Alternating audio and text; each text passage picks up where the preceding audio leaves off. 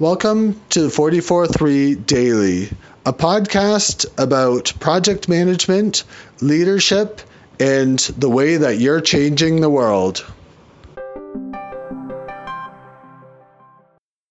In any project and in any organization, you should have a change management process.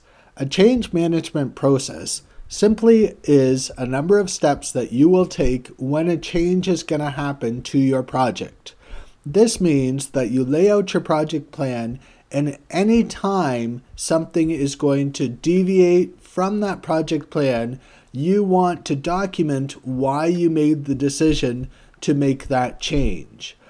Change management happens very naturally in agile projects, where essentially you refresh the project plan with every iteration, with every new sprint.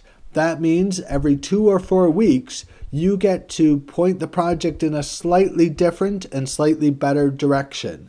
In a longer waterfall project, you need to be very intentional about keeping records about your change management. If you don't, you may find yourself way over budget or way over schedule without ever having planned for all of the additions that are made or the changes to scope or intention of the project.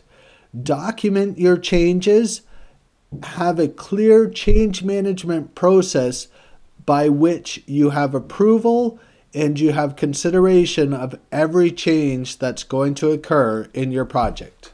Thanks for listening today. Today's episode was brought to you by 44.3.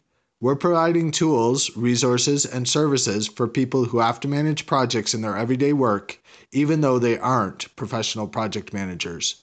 Visit us today at 44-3.com.